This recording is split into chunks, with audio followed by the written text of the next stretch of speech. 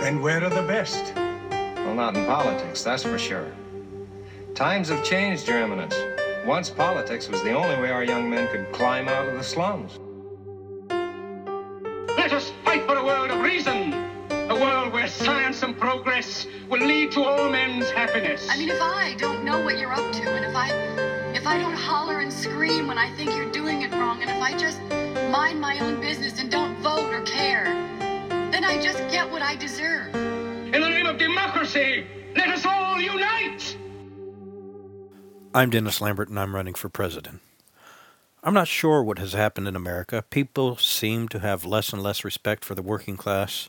Many seem to have an absolute disdain for any type of labor.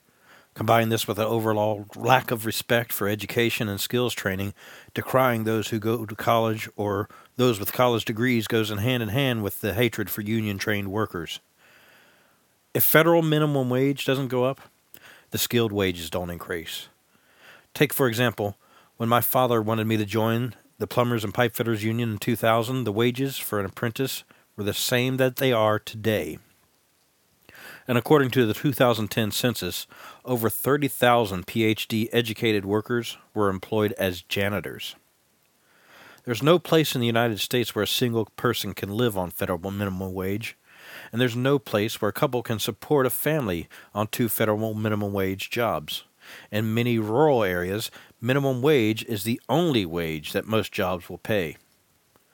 Many of the workers in the factories of Youngstown and all across America are losing jobs making $35 and $40 an hour or more. I ask how they're expected to fulfill their economic needs with an income at 1/4 of their previous income. The primary economic driver of the U.S. economy, the thing that makes it work, is the workers. The U.S. government has never acted to ensure workers are able to support their families no matter their educational level, with the exception of the beginning of the introduction of minimum wage. But unfortunately, they didn't tie it to inflation, so it's failing.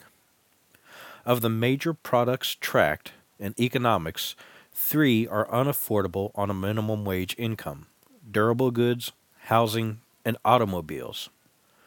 Minimum wage salary means an employer has no respect for the employee. It also means many workers are doing minimum effort. Minimum wage earners are the most exploited workers of America.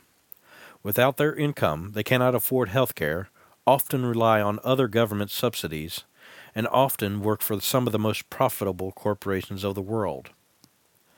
Recent studies show that if minimum wage kept up with productivity, it would be around $21 an hour. If it kept up with inflation, it would be closer to $18 an hour. It is for these reasons and more that I'm pushing for a $25 an hour minimum wage as part of my platform for president. With a $25 hour minimum wage, most families will be able to support themselves with one income. Not only this, but a $25 hour minimum wage is inflationary busting, especially if we tie it to inflation in the future. For more information about my campaign as the Poor People's Candidate for President, my policies for making America work for Americans, it's on my website at www.dlpotus2020.com. Thank you for listening.